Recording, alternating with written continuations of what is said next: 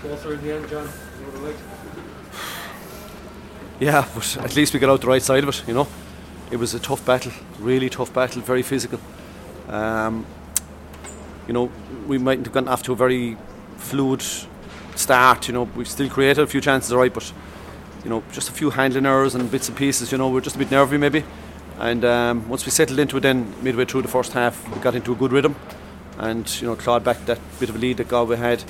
And, yeah, it was nip and tucked in for long, long periods of the game. But very, very satisfied with the performance, like, 'cause, you know, when things aren't coming as easily as you might like them to come, sometimes that can be the day that, you know, you back off it and you just accept that it's not happening for you today, maybe, or that you find it too difficult today.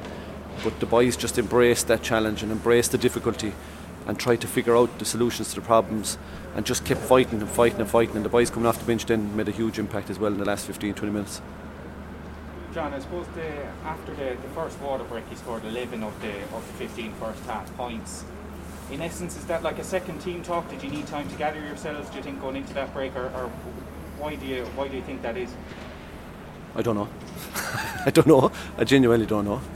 As I said, coming into that water break, we were beginning to find a bit more rhythm. You know, we probably wouldn't have maybe preferred to have had this, let it keep going. We felt we were getting into it at that stage, and we were finding our range. So, you know, maybe some of this is coincidental at times as well, that there's a water break comes just when you're actually after getting a foothold in the game, maybe, you know. And I suppose Joe hit that sideline to go in. You were 2 points ahead at half time. What was the thought process at half time? 2 points up, a big 35 obviously to come. I suppose, listen, we were looking to, you know, maybe build again on what had happened in the last 15-20 minutes of the first half, trying to get back into that rhythm again and, you know, try and rise the intensity levels a bit further if we could, you know. That was a real challenge. I don't know what the final tally was in terms of, you know, our work rate in terms inside there, but, you know, I know the boys worked extremely hard outside there, and they were made work very, very hard for every single ball they got. And, you know, Galway were very, very firm in the tackle. Like, they didn't allow us to break the tackle too often, you know. And I think, you know, our boys showed great resilience overall, is what I would say. On a night when things maybe weren't going completely according to plan, they dug in and just refused to be beaten tonight, you know. I think it was just a sheer refusal to be beaten under no circumstances, no matter what happened, were they going to get beaten tonight. Would you have liked them to be a bit more clinical in front of goal, or was that a bit harsh? Maybe some of them were from tight angles, the goal chances. At least we had a few chances, you know, which is great. Yeah, we had a few chances, and on another day, like, Kyle was in there, and it was just a last-ditch effort that just prevented him from getting that final touch. Maybe the initial shot could have been lower, and to prevent the Galway keeper from getting a hurry to it. But listen, we were creating chances. They didn't come off. At that stage, it was like 22 points to 18, I think. You know, the goal would have put a fair bit of breathing space in there. It didn't come. Pressure came back on again. And as you saw from frees and sidelines, they were lethal tonight. I don't know, was it 6 sideline scores they had? 5? I don't know when we've last seen 5 points for one team from sidelines in a game. That's an extraordinary return. So, you know, normally you get a chance to compete for sideline balls, but sure, they're going over the bar. You know, like the first one there, at the end of the first half, there was 4 minutes at a time. It was then 4 minutes 10 seconds into at a time. The natural thing is when the ball goes out of play, it's an opportunity to blow up the game for half time, and the play was allowed to continue on to have the sideline taken for another 40 seconds. You know, 25% additional time added on for what? I don't know. There was no break in play. So, you know, there was a few little bits and pieces tonight that, you know, we'd be disappointed with, but we move on. We look forward to the next day now, and we have obviously got a lot of things that we need to work on, and we'll work really hard on that now for the next 2 weeks. The discipline one, John, you mentioned frees, you gave away quite a few starting the fourth quarter. Listen, I know there were definitely, some of the frees were definitely frees, right? But I wouldn't agree that all were. You know, I think the free count was like 17-7. You know, it's quite a swing in one particular direction. So I wouldn't agree that all of them were.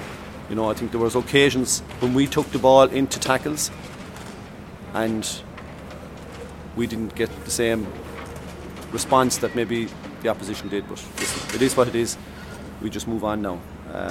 I'm just really, really happy with the way our lads responded to the adversity they faced tonight. they just refused to be beaten. I think that's really a fantastic marker for them now for the next 2 weeks. You know, the resilience that they showed, the unity that the team showed, and there was just a refusal to be beaten on the night. I think that's really, for us, that's our story tonight. You got a great amount of success on their puck out. Like, what did that come from? That pre-match analysis, and what sort of points did you get from it? Maybe not as much as we'd have liked out of it, because we did do very well on it. But, and that, you know, we had obviously worked on that, and that was something that we were bringing into the game. But, you know, we didn't get quite the return that we would have liked from it afterwards. But again, that's down to maybe some things like misplaced hand pass, misplaced stick pass. You know, just small things, handling errors, just little things. You know, so that'll come. They're only just fluidity things, and we just need to go back to the training ground and get that right, and it'll come. But you know, at least we were winning the ball, and that was the most important thing. John, you were very hopeful after the Munster final about having the lead players at home. Would you be hoping that would change for the final? Oh, jeez, if they don't leave the players come for the final, that would be a real travesty. That would be an absolute travesty. That would be a massive mistake. It would be an unforgivable mistake if they don't leave the players come to the final. Unforgivable. But I hope they will, because level 5 restrictions are finished on Tuesday. So I would hope that they will. Yeah, for both counties' sakes, for the players' sakes, on both sides.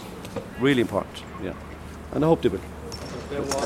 She's weren't they only talking about bringing supporters during the week? Name of God. Limerick Waterford final for the first time. To play a team you've already beaten again in the final, is that an extra mental challenge? No, not at all. No. It's all about our performance, about our own performance, not about the opposition at all. It's about our own performance. That was a very good performance this evening, but not all of it.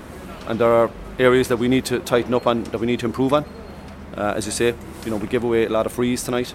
We need to tighten up on that. If we could make the pitch bigger, we might give away so many sidelines. But listen, it was a good performance for us to go in now and to build on, hopefully, for the next 2 weeks. But listen, we have a huge challenge. We saw the performance of Waterford last night. It was just incredible, and it's going to take a massive effort on our part to match that. On the line, John, was there any worry when you saw Joe down for such a length of time that it might lose their focus? But yeah, the opposite seemed to happen to your team. Yeah, it can be. Listen, you can't control that. You know, how can you prepare for it? You can't. Mikey Kiley was trying to engage them with a little bit of running during that time, just to keep them engaged in a bit of movement, more than anything, that they wouldn't go cold and pull a muscle. But you just don't know how players are going to respond to that. And I've seen it over the years where it's gone one way one day and it's gone the other way the other way. You know, sometimes the player and the team whose player went off, it galvanises them and they come with a big strong push afterwards. And other days, you know, it can be something that really they find it difficult to respond to. So, you know, it's for us on the line, we just, to be honest, we just left it as was and we just took the breather.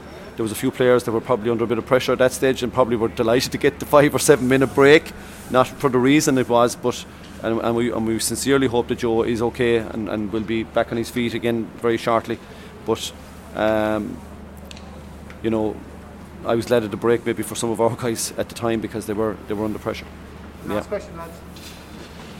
Is there more pressure on Waterford now because of their long wait and their performance last night? I know nothing about that, to be honest. You know, all I know is we have to go home and get our ducks in a row ourselves and come back here with the best performance we can in 2 weeks' time and hope that it's good enough.